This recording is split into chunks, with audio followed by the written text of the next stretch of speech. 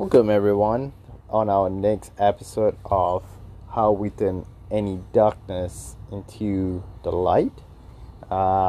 Today, we want to discuss something that personally reminded me about leadership, and with my experience working as an entrepreneur and previously working in a corporate world, there's different ways of viewing leadership. And this is just based on my personal experience, but I'm sure you can relate, and there's many other examples. But for me, working in a corporate world, I feel like it takes a very long time for someone to move up into a position or to get a pay raise.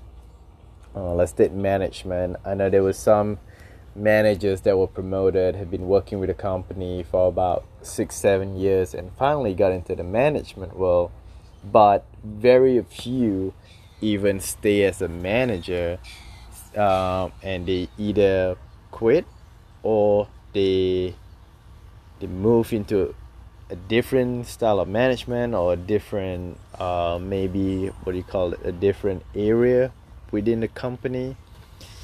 And I feel that after viewing and reviewing the scenario, I feel that we spend so much time learning our craft in order to get that promotion, that when we do get that promotion, we then start becoming a student. So let's take going back to our days in school. As a freshman, you're kind of getting settled in. And as a sophomore, you started taking things seriously. And in your junior, senior year, you do whatever it takes in order to graduate from school. Then you graduate. And now you're looking for a career, whether it's being an entrepreneur, working for a big corporation. And you feel that you have achieved because you have a piece of paper. But the reality is, you're just now starting to be a student again. But not many people get that. Just because you have achieved something in life does not mean that it would last forever. Know that the road to success takes a long time. Maybe days, maybe years, and who knows, decades. But the road to go downhill can happen with a snap of a finger. Right? Which is why the tip of the mountain is so short. And it can drop you all the way down.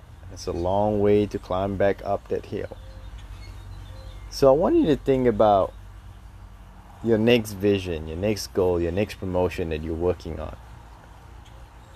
What are your 5-year steps after you have accomplished them?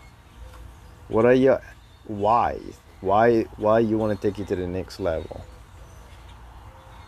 How you want to get there?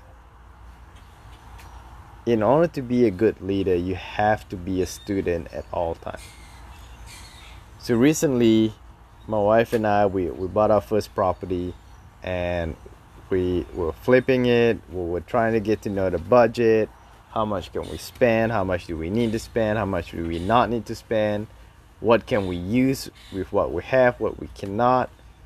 But imagine me just buying a property and then just going hire someone and just say, here's the cash, do it. And not really knowing like how much time it would take, when it would be completed, are they doing a good job, are they not doing a good job, right? You just offer them cash and say, I need this done in 2 weeks or in 4 weeks or in 6 months. You never check that on it. But I've been a strong believer that in anything I do, I want to start from the bottom. I want to learn the ins and out from the bottom, so that when I do get into a leadership role, no one can ever say, have you done this before? You don't know what you're talking about. I'm the expert here. Right? My response to that, if that ever comes out to me, is like, you're right. You are the expert. That's why I hire you. But I also know how much time it takes to complete a task, how much money it costs, and whether you're worth my time. You see, the question is, I want to spend my money because I can do so many other things for my time.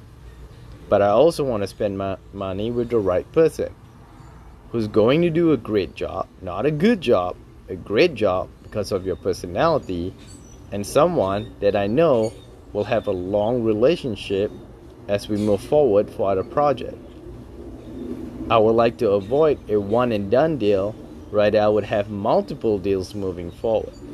That's who I want to work with. I'm helping you by hiring you and providing the financial you need to do your work, and you're helping me by saving time so I can focus on another task in hand. That's the difference. And another difference about leadership is you don't want to be bossy. Just because you have a high position, a higher paycheck, does not mean that you are allowed to boss someone around and tell them what to do because you're done lazy to do the work yourself. That's the difference. You always gotta keep reminding yourself that you are a student. One thing that I respect most of one of my coaches, JT Fox, is that he's constantly learning. He's constantly putting himself out there. He's constantly finding ways on how to improve and how he can better the life of his students, his clients, by improving himself. Now, I've never had experience with software, but I had to learn software and became the top representative for a big corporation. I've never built a house. I've had no experience on how much it costs to even build a house, but I put myself in a position to learn it, to get the basic ideas, and constantly learning, surround myself with experts, and then make the best decision. So I bring this up about leadership.